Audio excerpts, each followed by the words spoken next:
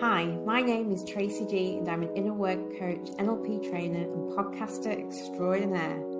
Passionate about equality and a world that is more diverse and inclusive, giving each and every one of us the opportunity to be the best version of ourselves. As a biracial woman, I've experienced my fair share of discrimination in the past and come out on top. We all know that discrimination and bias still exists in the world today, and it's not always easy to know what to do about it. This podcast, All One Inclusive, is about celebrating all diversity and being proud of all that you are. I chat with inspiring guests and my friends as we share stories from news sources and listeners from all over the world who have experienced some form of discrimination firsthand.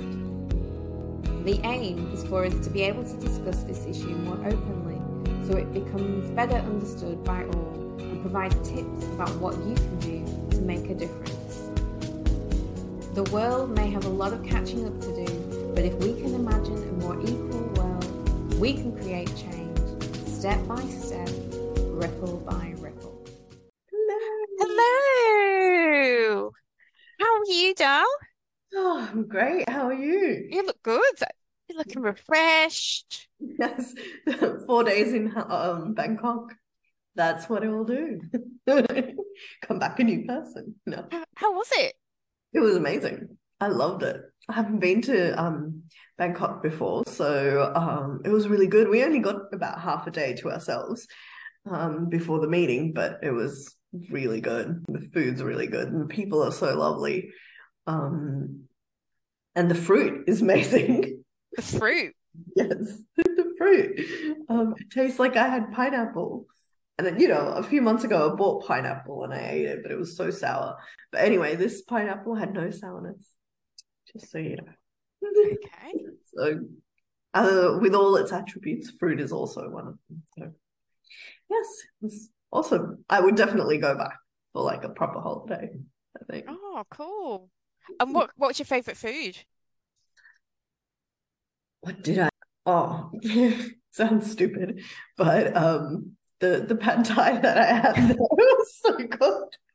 Doesn't sound stupid because pad thai is like, I don't know, the national dish almost of Thailand, and you wouldn't eat it here. We've got so much Thai food that you wouldn't eat pad thai. Exactly. Other I things. haven't had it here for a very long time for that reason. Yeah, but I bet it's amazing there. Yes. Yep. Authentic. Now you're making me hungry for pad thai. I know, and it's too early in the morning for that, but yes, no, it was amazing. And you? I did the race that stops the nation, as they call it. Yes, that was interesting. I'd never done one of these afternoons before. It was a beautiful day. It was gorgeous. It was like the sun was out. I wore my African print dress, which I hardly wear, which was lovely. Although I lost my head, the head tie. I couldn't find it. I think I lost a few things when I moved. It's very strange. I can't find a few things. So, like I said, it was beautiful. The food, we had this amazing food at this restaurant down at Woolloomooloo. Incredible. It was like, I don't know, 4 or 5 courses or something. Delicious. Wow. And then obviously the races are on. There's races all day, actually. I didn't realize. And then I did put a bet on, didn't win anything. Which is fine. And yeah, it's just a really lovely afternoon just because it was sunny. I got to meet new people, new and interesting people. And the food was amazing. And I got to wear my outfit. So I was very happy. Nice. Fancy. Fancy. Yeah, a little bit fancy. So I am excited. Are you excited? I am excited. Yes, also excited. Also excited. We have a new guest speaker today. On a roll. I know. And like, we are very privileged to be speaking with Steff Fenton, whose pronouns are they and them, and they are co-pastor and co-founder of New City Church, an inclusive community exploring faith in a new and engaging ways. At 23, They came out as gay and 10 years later started exploring gender affirmation as a genderqueer person. After experiencing a lot of exclusion and discrimination in churches, Steff is now an advocate, speaker, and writer who shares the intersections of being trans and Christian. Steff was the co-founder and chair of Equal Voices Sydney, an interdenominational network of LGBTIQA plus Christians and allies across Sydney. They recently graduated with a Master of Divinity. Oh, that was a thing. And Steff is passionate about sharing stories, creating safe spiritual spaces for LGBTIQA plus people, and cultivating a more equitable and expansive faith. So we are very excited to talk to them. They have a blog, they have a website. yes, I checked out the website. And they are here. So I'm going to invite them in. Ready? Yes. Hello. Hello. Hello. How are you both? We're wonderful. I was like, wow, you've got a professional Yes, setup going on better than ours. This is my housemate also podcasts, Yeah. and so I just asked them if I could get on in. We need So to, I've just we like need to ask. plugged my laptop in, and yeah. That's awesome. We need to ask your housemate if we can come around and use your Yeah. equipment. Way good. Tracy's laptop is in the fridge. My laptop's in the fridge. We had a little problem Oh no. when we were starting today. I had to put my laptop in the fridge. It overheated. No And way. wouldn't start. So I probably need a new laptop. But luckily I have a spare one that I use for other work activities. So I was able to get the other one. So anyway, we're good. We're all good. But laptop in the freezer, we're all good. Yeah. Or the fridge, whatever. Yeah. Yeah, exactly. So thank you for being here, being our guest. Thanks for having me. Oh, we are so excited. And we did introduce you. Before we get into the question, I just wanted to know, what did you think of the questions that I sent you? Yeah, I really like them. Yeah. Okay. So she didn't go, oh my goodness, what are these? Oh, good. No, the only thing that I was thinking was the order of one of the questions is so it's what's the story behind you becoming a genderqueer pastor? And that probably feeds into the next question quite a bit of experiencing discriminatory attitudes. So I'm probably going to answer That's fine. We that work question. that. Even But if you answer other questions, we just work around it. It's all good. It's just Yeah, great, general. great, Yeah, great. yeah. All good. All good. All good. Amazing. Tracy's good with going with the flow. Yeah, I'm very good at going with the flow. It's like my superpower. We'll just figure it out as we go. You know, your laptop overheats and dies, put it in the fridge. Keep rolling. Keep rolling. Exactly. All right, Steff. So the first question that we have for you is, when did you know you were non-binary, and how did you tell people? It's been a pretty recent part of my life and story and experience is discovering that I'm genderqueer, non-binary, gender fluid. Yeah, there were a few indications along the way, but then coming to really accept that and know, oh, that's who I am, and finding a label like non-binary, genderqueer, and being like, oh, that's me, was a few significant things. Was I was asked my pronouns at a conference for the first time and felt really uncomfortable and thought, oh, she, her feels like I'm being really boxed in, and oh, why does that feel so constrictive? Like, gosh, I've never been asked my pronouns before and been asked to say, what is your gender? Like, what are your pronouns? And feeling incredibly uncomfortable of that experience.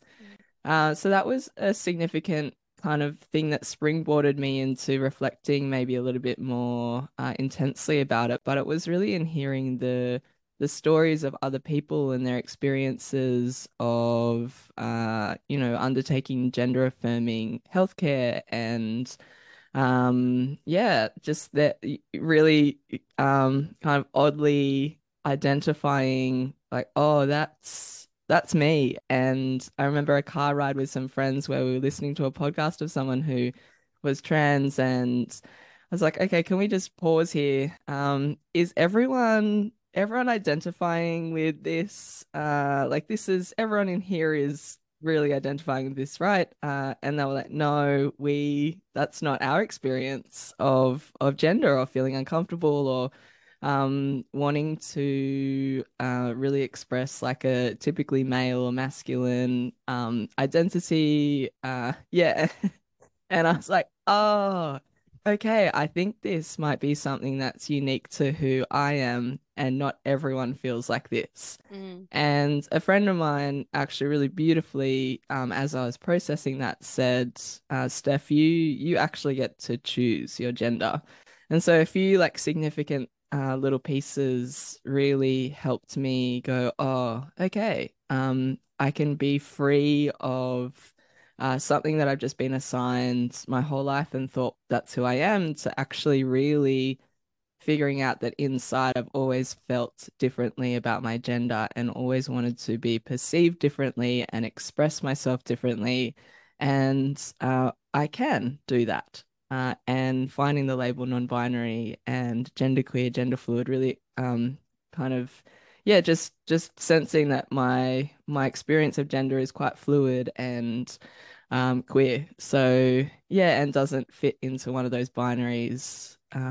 Was yeah, that was kind of it. And I think the second part was, how did I tell people? I told people slowly, and I told my safe people first, and then went out. And now I'm kind of quite public about it, but having those core group of people, who sort of get it and know it, was really important first. And a friend of mine actually initiated a conversation with me and said, would you like to use different pronouns? Because I think that might be your experience. And so, yeah, having people around like that was really important for me. Oh, wow. And I know, Mina, you want to ask the next question, but I just thought of something, and we talked about this in our podcast last week. You've come out, how old are you now? Can I Um, ask? Is that okay? yeah, I'm 33. So before you got comfortable with this description, these labels of yourself, gender queer, gender fluid, non-binary, what pronouns were you using then? Yeah, so I was assigned female at birth. So I was Okay. using she, her pronouns and, presumed to be female. Hmm. Yeah, and I'd come out as gay like 12 years ago, but always felt really uncomfortable with female gendered queer labels, so lesbian or yeah, I don't know. Like that Okay. I was like, oh no, I gay feels better. There's something about lesbian that feels uncomfortable, and now like, oh, it was a gender thing. Ah, okay. Mm. It's good because you're helping us understand as well as maybe people listening. We were talking specifically about a scenario where somebody had a transgender person who changed their name and their gender was referred to in their previous pronoun, their previous name, whether accidentally or not. And we're wondering, does that happen to you, and how does that make you feel if it does? Yeah. Yeah, I think particularly at the start of my journey, there were some people who I was out to who were using they them pronouns. And really for me what my friend who initiated that conversation, then started using they them pronouns for me, and yeah, I was like, oh gosh, this actually feels really good. I feel like I'm seen and known in a way that feels really good. Like the only way I can really describe it is like, oh gosh, that feels good. Mm. To be referred to in that way, that just feels right. And then as more and more people get led in on that journey, and more people are referring to you in the way that you feel good, and that's like yourself reflected back. People are reflecting you back to them in the way that they're referring to you with pronouns. And for people who change their name, it would be the same. Then it becomes increasingly harder to hear the opposite or some other reference to you, because you've really kind of integrated a part of yourself, and that's now being acknowledged socially as well.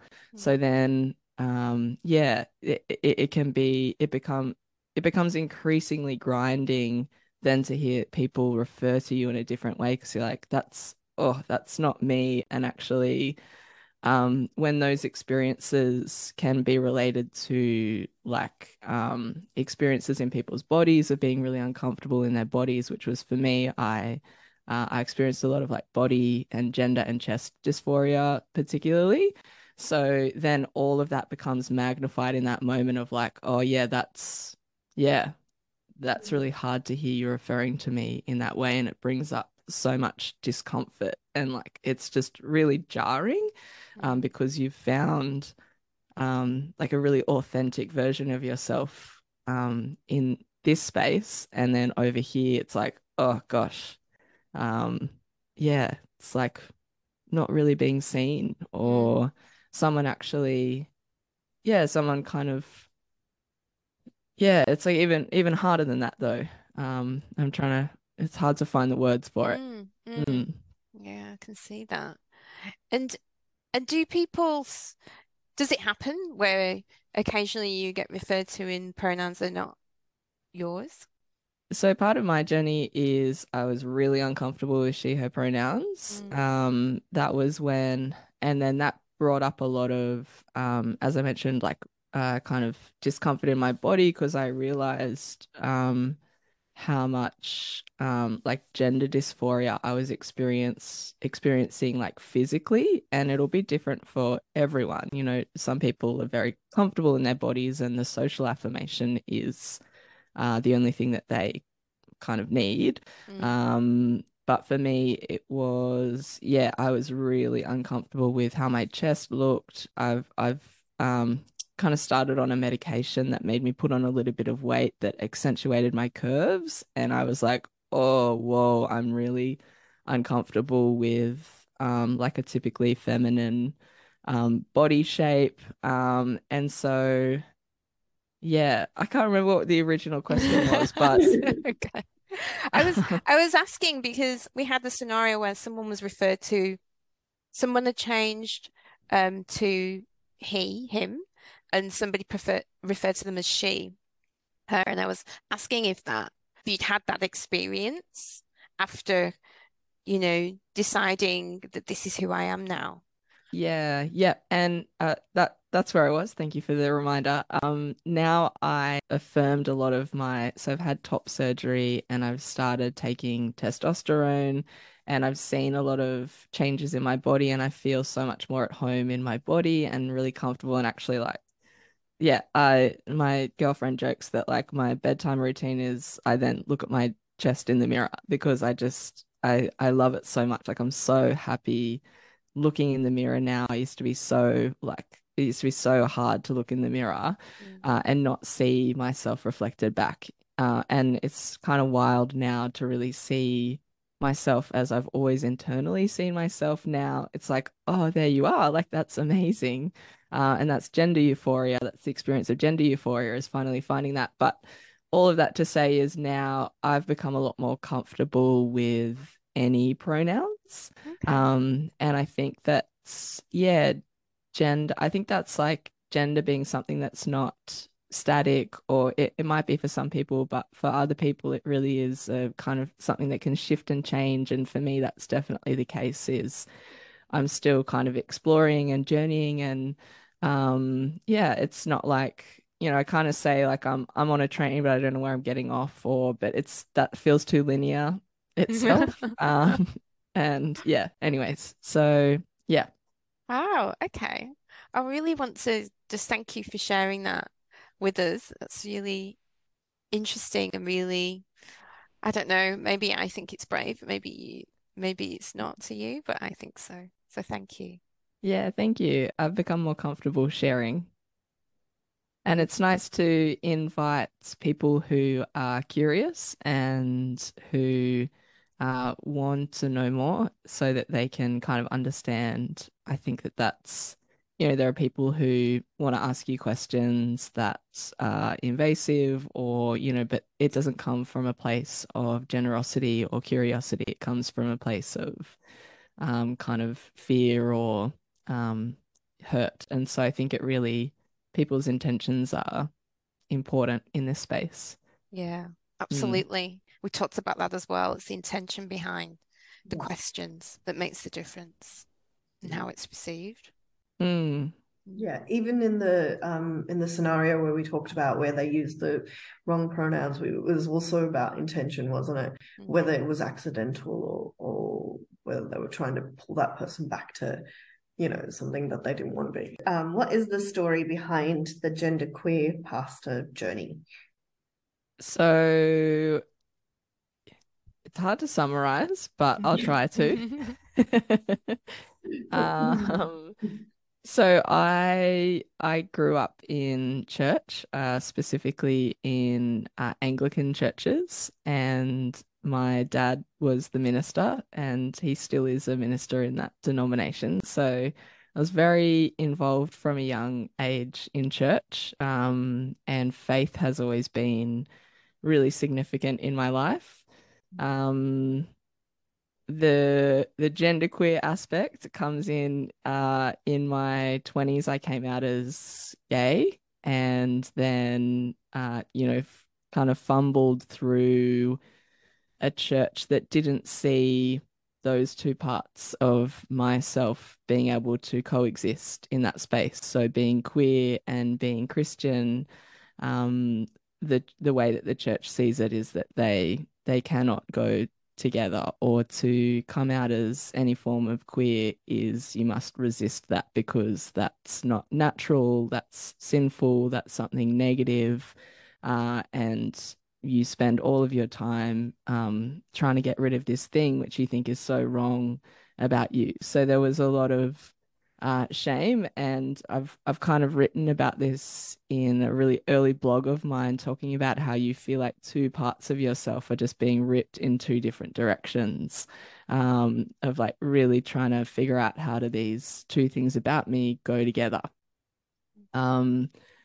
It was a few years into kind of really trying to fight a part of my identity and really trying to resist and follow the church's teachings and say, okay, if this is going to be something that's wrong and bad and sinful and going to separate me from God, then I'll try my best to get rid of this part of myself. And after a few years, I just was exhausted. There was nothing left in me. I was like, I actually can't do this. I've pursued this as far as I can, and I can't get rid of this thing. I have to figure out how these apparently two opposing parts of myself can live in this body with me, because I just like there's no road further. And so yeah, then I started kind of reading beyond my specific church and their kind of interpretation of scripture. Scripture in the Bible and the interpretation was really important to my upbringing. And just realized that there is such a breadth of faith outside of the one that I grew up in, and that people think all sorts of different things. And when all parts of the church and all parts of the family of God are involved in the creation and the making of the tradition, you find a really beautiful faith. And there are lots of beautiful, diverse conversations about God on like all parts of the world happening. One of them being that, being queer is actually a gift and something that can be embraced and brought really authentically into your faith. And so kind of sideline to that, I was experiencing so much discrimination and exclusion in my church. I was doing a lot of advocacy at all levels, trying to share stories and say, like, people are experiencing a lot of harm. People are finding that, this praying this thing away is not working. It's not actually doing anything, and it's just leading people to a place where they're losing themselves. And, the mental health and suicide and suicidality statistics reflect the experiences of queer people in churches of just the violence and the harm of those beliefs on people. But yeah, I realized that after years and years of advocacy in that space that yeah, they actually weren't interested in changing at all. It was all kind of lip service. They would have the conversations. They'd be like, yeah, we really believe that everyone should be here, but in practicality, you're not willing to actually make hard change, and you won't actually listen or respond. And I feel completely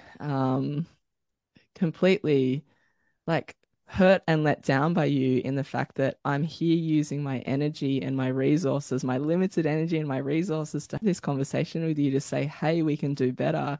And actually, I am one of you, even when you don't say that I am, but I want us to be better. That you aren't interested, or that you won't take that step back towards me.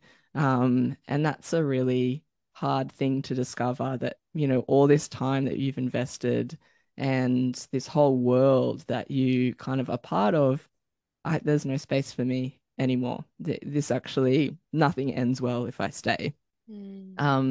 So kind of the beautiful flip side to that story is there are so many other people who are in that space as well. And the church has become, particularly in Sydney and particularly in the Anglican Church, more and more small and small-minded and black and white and constricted, and less people feel like they can be themselves in that space. And so there were a lot of people outside who or on the margins of those spaces who were seeking something different and seeking something more. And so a bunch of beautiful friends and I started our own church. And yeah, there's a lot of queer people, queer people in their families, a lot of people who are from those mainline denominations, and really just reached the end point in those spaces, and we're like, yeah, let's do this together in a way that is more free and liberating and genuinely like where people feel like they have equal ownership in this space and equal belonging to. Yeah. Wow. That is a long story. No, it's great. I mean, that's amazing that you took that journey and made that decision. I'm just curious, as like you said you did all this advocating for change, I imagine. What specifically were you advocating for? I was basically being told stories about myself, and so I guess there were ideas and there were understandings about me being told to me. So, your relationship with your girlfriend is something that's inherently wrong, and like there's really harmful words like disordered and distorted and like abomination, like they're huge, and like evil, there's Oh, wow. huge words on people's experiences of being trans or sexuality diverse in any way. So like this force of bad is in you, and like it's pretty wild. But I think my experience of those things was completely different. I was experiencing connection and intimacy and love, and in a space where my acceptance was conditional on who I am. Actually, there were relationships where and communities where, like, communities of queerness where I was really accepted for all parts of myself. And I thought that actually there's something here that doesn't feel right. Something feels off. And I started to poke back on some of these questions and say, look, it that does, the way that you're talking about me isn't my experience. And I think we need to have a broader conversation. And I just realized that they were kind of just making it up. And when I started to prod a little further, they would refer to other people's opinions. And I was like, it sounds like you're just kind of pulling at straws, or I don't know what that saying is, but just really unraveled that this thing doesn't feel trustworthy anymore. And it was my own faith that actually pushed me through that of, you're saying that my kind of salvation, and there's a whole bunch of theological language in here, but you're saying that my salvation and my relationship with God is all on me and how I approach my queerness, and whether or not I choose to like pursue this or not was the language. Whereas my belief and the faith that I've grown up in is that like Jesus holds it all together, and actually, I rest on Jesus for my salvation. I rest on Jesus for my life. And that actually that's an incredible amount of peace and rest for me, is that actually I will be imperfect and I will get things wrong, but there's always forgiveness and there's always grace and there's always compassion, because like you aren't perfect. So there were different things like that yeah, I was like, there's big holes here, and yeah, not good answers, and this can't be all there is because this just feels off. Wow. Okay. That's really helps us understand and explain. I really, it just kind of been easy. I imagine it's kind of been easy growing up in a community where I imagine you have really close bonds and with people, lots of people.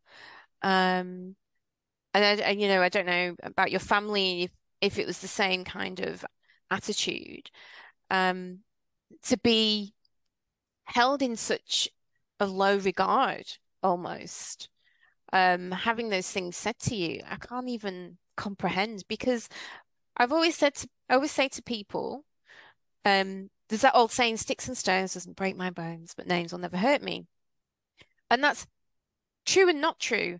John Smith walks by, I don't know who he is, and he says, "You're this, you're that, you're horrible." Yeah, maybe it doesn't affect me. But if people I care about, people I've grown up with, people in my community, people I trust and respect, say things like that about me, that would wound me considerably. And I just think what you've done with that and where you are with that, how far you've come is just incredible.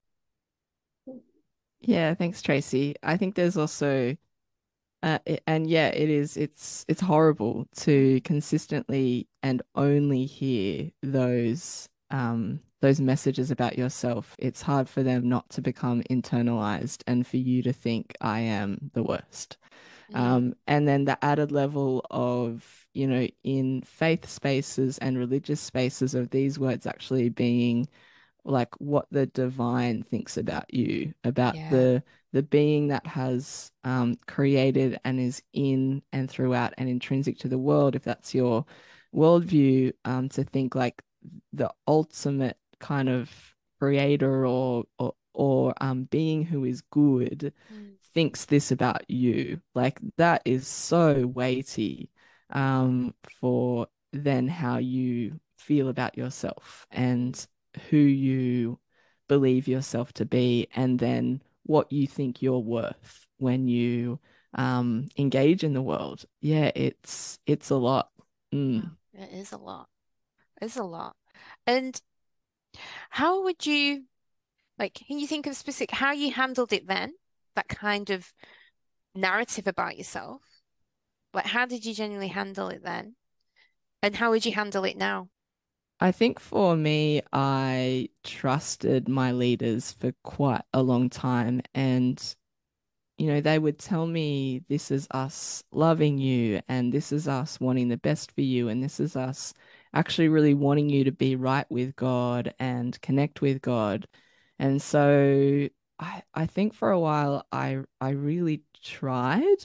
Um and I really, yeah, I guess there was a lot of respect that I had for them, and um but then also at the same time, I did this really firm foundation of what I felt to be right and wrong, and that was intrinsically tied to my faith and the fact that, some of those narratives that they were saying about me, it's like, actually, no, I know that God says that everyone is made in their image, and everyone bears the image of the divine and has that on them, and that makes them intrinsically worth and equally worth the same as anyone else, and that that love is greater, and that love will always be bigger, and there's always space for you in the life of God.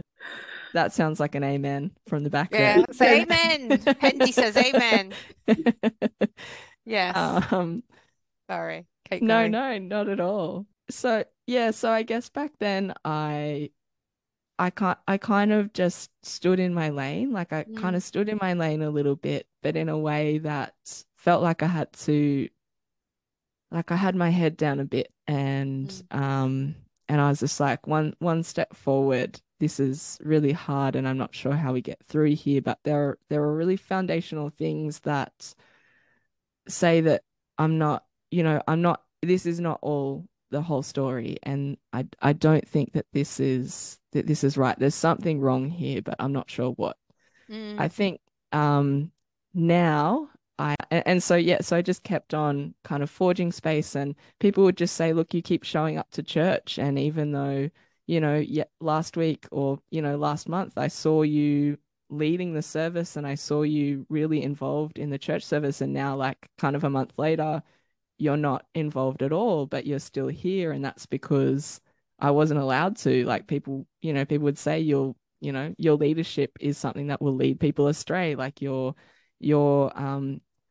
presence in this space will have a negative impact on this community. That's the message that you receive because you're queer and you're choosing to act on it or choosing to pursue it by being in a relationship, or by transitioning.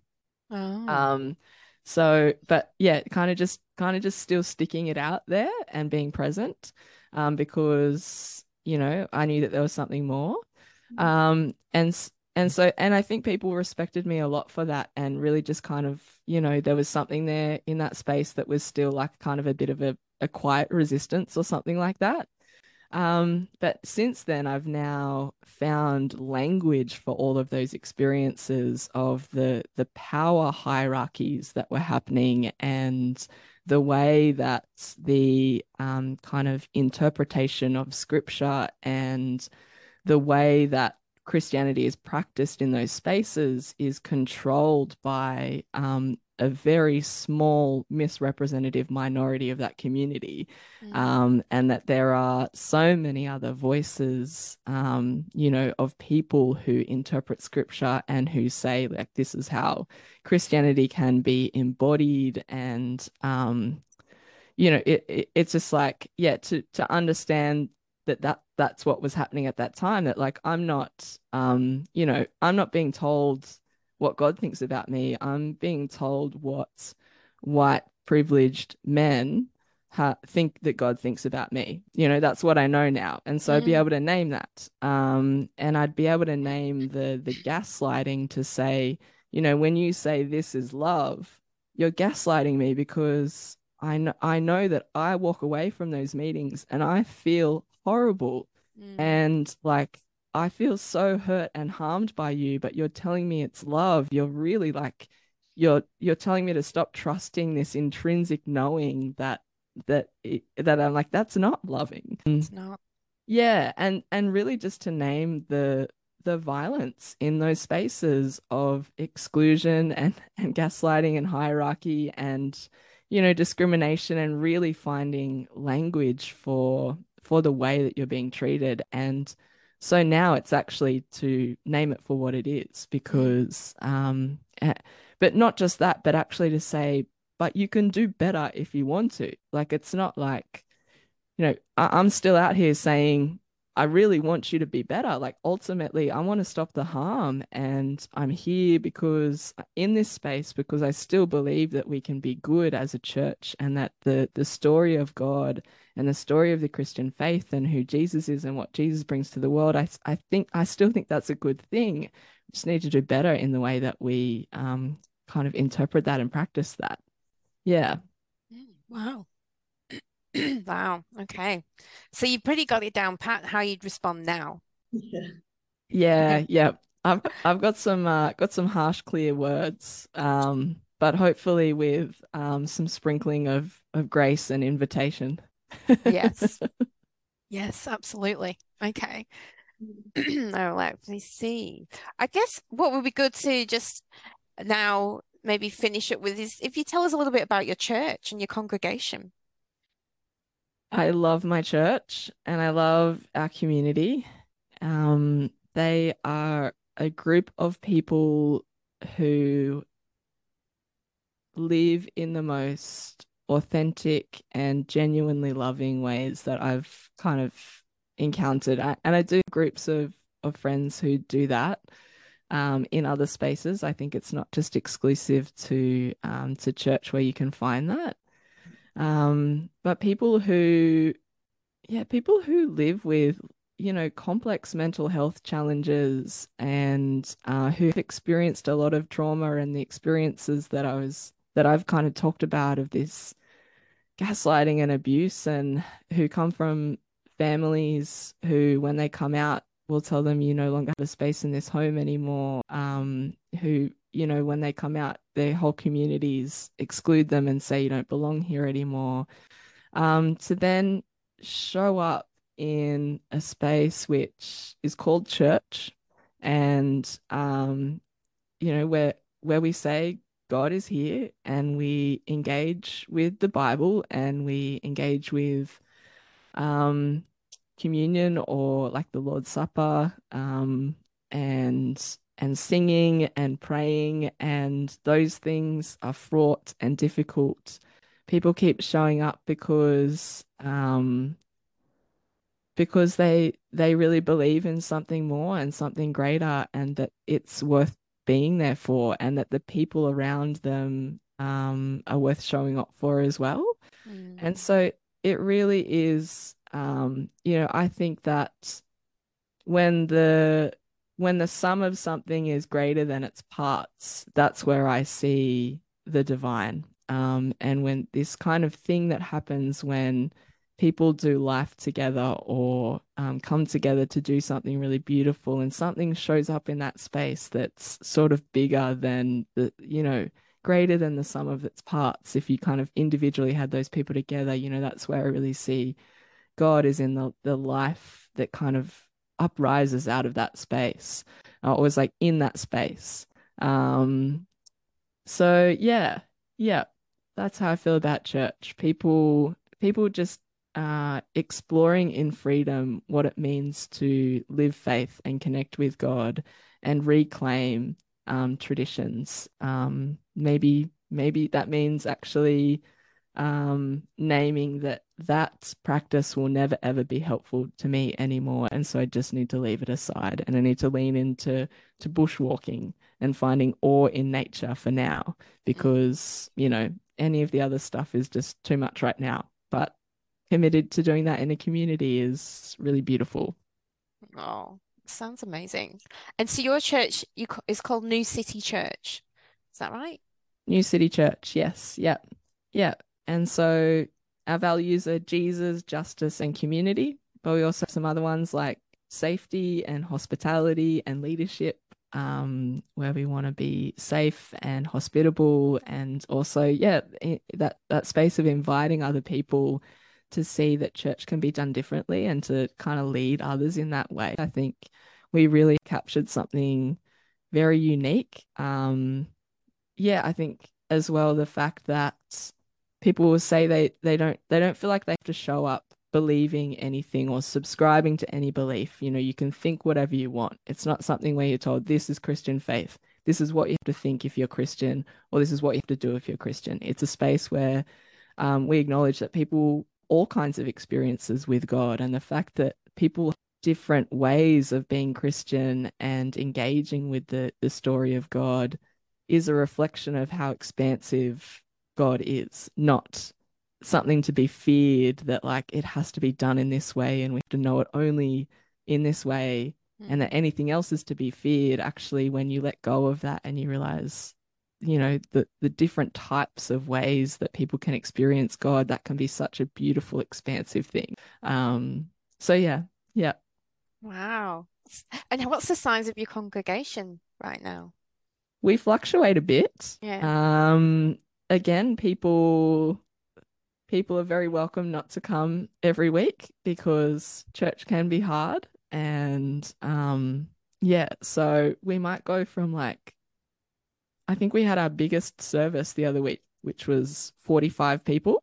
There might be like 20 to 40, I guess, on a Sunday afternoon. Yeah.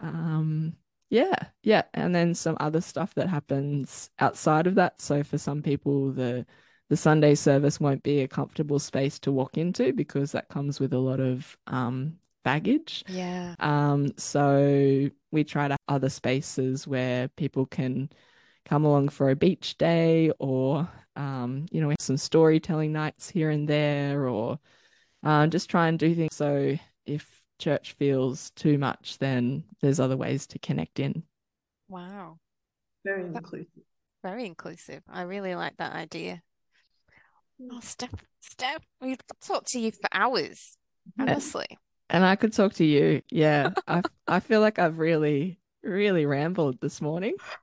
No, we've learned a lot from you, for sure. And I really hope that you're sharing your story has helps others who might be going through similar things. I really, really do appreciate you joining us today. Thank you so much, Steff. I really appreciate the invite and being able to share with you and your people. Thanks for having me. Oh, our pleasure. Absolute pleasure. Been a delight. All right, Steff. I will let you go and enjoy your day, your weekend. You're going away, right? Yeah, I'm flying to Thailand tomorrow. I'm actually supporting someone who's getting gender affirming surgery there. So it's like kind of a holiday, but kind of not. So it feels kind of weird. People are like, you're going away. I'm like, yeah, but also I'm kind of, it's not really a holiday, but it kind of is. Anyways, yeah. Well, Mina will say the pad thai. She just got back from Thailand. Oh, amazing. Okay, good. Yes. And it was for me, it was for work. So yeah, again, I was like, I had half a day to experience as much of Bangkok as I could. So great. So eat the fruit. might be similar for me. Yeah. Oh, that's so fun. Great. Okay, try the pad thai. Got it. Thank you. Okay. Thanks, Steff. Thanks, Steff. So lovely to meet with you. So nice to chat. And I'll chat to you soon, I'm sure. Yeah. Awesome. Thanks, Steff. Talk to you soon. Bye. Oh, that was cool. That was very cool. It's hard. It was actually, I can see again emotional and reliving some of that discrimination bias. And I can't even, it's just so hard. Like, at least for me, for the most part, I'm not comparing my situation to hers. I'm just my experience of discrimination, bias, and prejudice, and even violence, which I would have experienced. At least it wasn't people that I trusted and cared about and were close to me. Yeah. People I trusted and cared about close to me is pretty cool. I felt pretty accepted and loved in that space for who I was. I don't know, but that's on a whole nother level. Not to lose your faith in the meantime during that process as well, I think is pretty amazing. Absolutely, because a lot of people probably do. Yeah. Think that if this is what their faith is, then I don't want it kind of attitude. Whereas she's explored the faith more deeply to understand where these attitudes come from and whether or not they're really part of the faith. I think it's not. But personally, I'm not someone who believes specifically in God. From a very young age, I felt like, because I was raised in the Christian faith in Catholicism, and a lot of my family are and still do.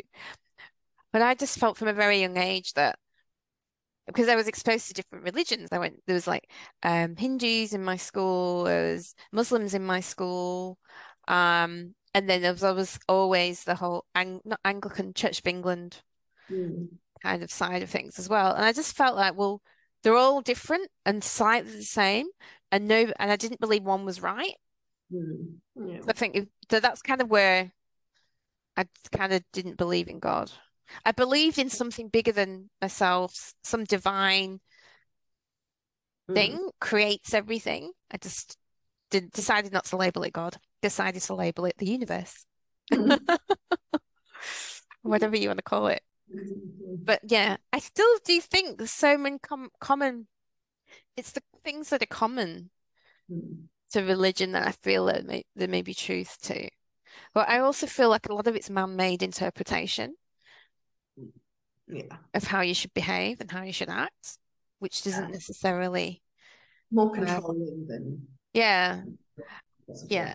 It's some of it you can probably work back through the ages and see that had a practical value to have that belief, like not eating pork the pork might be infested with worms and not very good, so it wasn't a good thing to eat pork. Or I mean, I obviously don't know enough about it, but there's often when you trace back, there's usually really good practical reasons. But anyway, that was amazing. I really love speaking to Steff.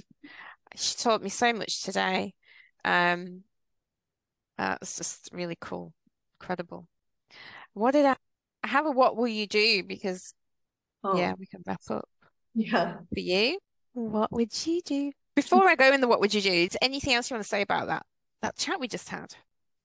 I think maybe I know a little bit more about well, I didn't specifically ask them about the difference between gay and queer, but I guess queer is more to do with your gender and not affirming, as opposed to gay, which is more about sexuality, right? Yeah, that's the impression I got as well. Yes, exactly. No, interesting. I know. They've done amazing work.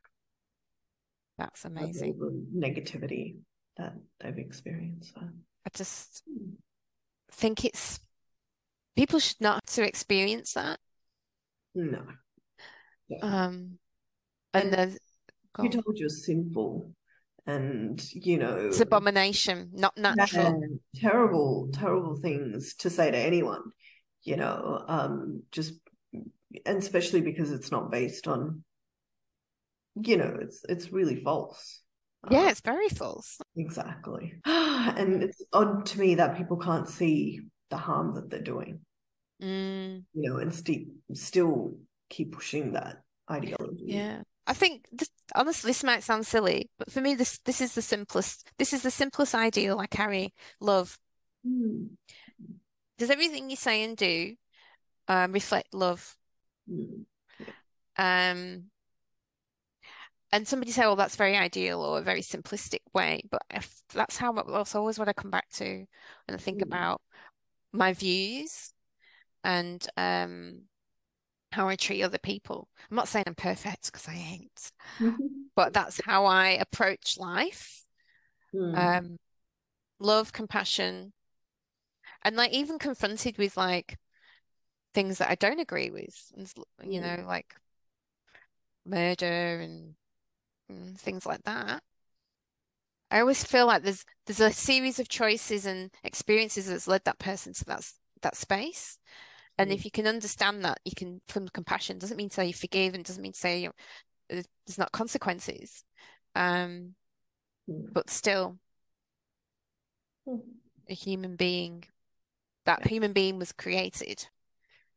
I think people just, especially when it comes to the church, and I think it's important for them to start understanding that they need to allow people to just be who they're going to be without without necessarily agreeing with them. Like you don't have to, it's not like you're condoning or whatever. Not that I believe that it's the church's place to condone, but you're just letting people be who they're going to be without interfering, without causing such harm with the language you're using and marginalizing people and things like that, especially because they want to have faith. Yeah. Yeah. Okay. All right. Here we a workplace scenario for you, Meenal. So a co-worker asks an openly bisexual colleague why she's participating in the company's LGBTQI+ resource group when she's dating a man. What would you do? That's such a weird question to me. Because I'm just like, well, do you not know what bisexual means? It's, it's just, I think if they're bisexual, it doesn't matter who they're dating. Even if it looks like a heterosexual whatever, then it's not actually the case, is it? Because it's more about what they're identifying as than who they're dating, right? So, because there have been situations where, like, I don't know, if you're gay and you're dating a woman, but the woman transitions and you still love them and you still want to be with them, and the woman is now a male, a man. So technically, from the outside, it could look like you're in a hetero relationship. So yeah, it's a thing. And the other way, women that were married to men that want to change and stay in that relationship. Exactly. Still love them. And I just think, if you think about it, I know this is just me, isn't it interesting, right, that so much trauma, so much opinion about being a man and woman, who cares? And you might say, well, it's important. Why is it important? The only importance it has is reproduction. Yes. The only significance it has. As long as, and we've got lots of people in the world, and babies continue to be born. If that's not an issue, then who cares? Yeah. Why do people make such a big deal out of it? That's what I don't understand. Yes. No, absolutely. I don't either. It's that whole, if you're letting people live with what makes them comfortable, as long as it's not hurting other people, like what does it matter, It's not hurting you, but not hurting anyone, but people have such strong opinions about it. I don't need to question where that opinion's actually coming from. Yeah. I did see a debate on some British TV recently, like a few weeks ago, about the whole gender neutral bathrooms, though. And because people use it as though, like, we're going to be abused, or I don't mind gender neutral bathrooms as long as you've got a private cubicle.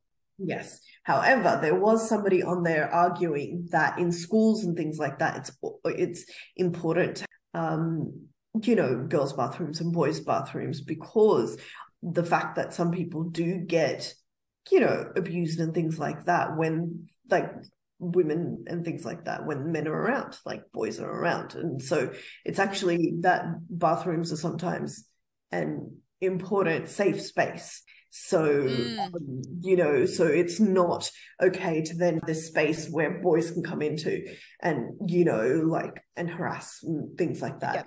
I get it. I was sort of like, I totally understand. And actually, I've been in gender neutral bathrooms. There is one at the thing. And it just feels a little bit, because, the men can use any cubicle and you're just like, yeah, but the thing is, I think, at least they have to queue as well.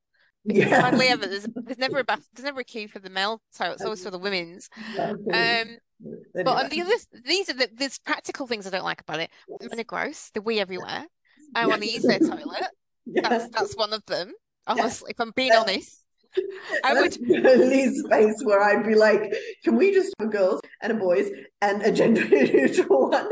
We're just we should have 3 options. I'm happy with that. Have 3 options. Yeah, 3 options. Yeah. And I get the whole safe space, not to be harassed. Yes. But they're specifically talking about women, right? Yeah, specifically. Yeah. But to me, I kind of put that in the argument with that women shouldn't be out alone at night. Women shouldn't be doing this because it's not safe. Yeah. And I think, I think that's true. That can be true. But then we need to be doing something about the men's behavior. We can't just constantly use these excuses for how things are and put responsibility on women to change how they behave and change how free they are. We need to work on the men's side as well. It can't just be all about that. That's how I feel about that topic. But interesting, the toilet thing. All right. We're heading over the time. Oh, right. Okay. Yes. Okay. What would you do? What would you do? Yes. Mm. I mean, you hit the nail on the head with what you said. It's not about who she's dating. It's about how she identifies, right? Yeah. Exactly. And this is what it says. It says the question could make your bisexual colleague feel like she isn't welcome in the LGBTQI plus spaces. It may imply that she's actually heterosexual, undermining her identity and suggesting she isn't being truthful about herself. You could show your support by saying that you're glad that she's attending the meeting. And you may want to ask, so what would you say to the person that said it? What would you say to them? Yeah, well, I think I would tell them about the whole, it's not about, who her partner is, it's more about who she is. So I think you need to not close off spaces just because you're judging the outside or whatever. So Okay. You may want to ask the offending coworker, why wouldn't she attend given that she's bisexual? Yeah, exactly. You could also refer to why it matters. So research shows that bisexual people often have their sexuality cast into doubt. This happens in part, and I bet it's on both sides as well. Yeah. This happens in part because people tend to feel comfortable placing others into more clearly defined categories like straight or gay. Sometimes people dismiss bisexual people as simply confused or greedy. I added that bit. Today, as more millennial and Gen Z women come out as bisexual at work, biphobia is also on the rise. Yes. Well, back in the day when I was younger, I used to think that bisexual people were just greedy. That's why I said it, because I remember that being a common belief. Yeah, that they were just sitting on the fence or something. Yes. I'm very attracted to I'm very attracted to the idea of the not being binary. I'm quite comfortable with my pronouns, she, her, quite comfortable identifying as a woman. Proud even. I think I'd be a great man as well. I wouldn't. I'd be a terrible man. I love being a good. I think I could be a great man as well. I just think it's good I like the idea of fluidity. You don't have to be one or the other. You can be one or the other, or not identify as either. I think that's all perfectly acceptable. I think it helps break down gender norms as well. I would love to wear men's clothes sometimes. I think that would be easier. What do you mean? And things. Like, I don't know, the pants and the shirts are just sometimes easier, not half because the pockets are so deep and you can fit you have to carry a handbag. Yeah, exactly. But also, I just like the idea of wearing ties and whatnot. So not that you can't. You can do that, I was saying you can wear all that. I mean, high school, except for the skirt, pretty much dressed like a man. Well, I mean, I don't know about your school, but I had to wear a uniform. I had to wear a tie and a shirt. You can do that. You can, yes, exactly. So Meenal, by the end of the year, I want to see you wearing a sari to work. You're wearing a suit, even if you to borrow it. Wear a suit, wear a tie, borrow a tie, wear my brother's suit. Wear your brother's suit to work. Yeah, I don't know. Exactly. See how I would just love to hear how that goes. Yeah. Oversized clothes are in, So. Oh, tell me about it. I've seen them everywhere. Yes. Oh. I love it. I love the clothes. I love the idea of, I know people don't do it for fashion, but I like the idea of being able to wear whatever you want. No matter I love that. I love that. Men in skirts. You've got to watch that movie. It's so surreal. I'll send you the link. It's a French movie where the man wakes up and everything's reversed, role reversed. So women are the breadwinners. They still have the babies, but the men look after the babies. It's just the society of the world. It is so messes with your head. It's great. I love it. Wouldn't it be amazing? Yeah, you've got to watch that movie. I'll send you a link. Okay. All right. We better wrap it up. Another great guest. Yes, indeed. That's amazing. I will see you next week. See you next week. Bye. Bye. Thank you so much for tuning in. We hope you have as much fun with us today as we did. If what you heard resonated with you, don't forget to show the love and like our YouTube channel, All One with Tracy G. Give us a 5-star rating on whichever podcast platform is lucky enough to have this episode, because they rock too. Feel free to email us stories or questions at alloneinclusive@gmail.com and sign up for my newsletter if updating yourself about everything which goes down sounds like something right up your alley at tracygandu.com. Until the next time, see ya!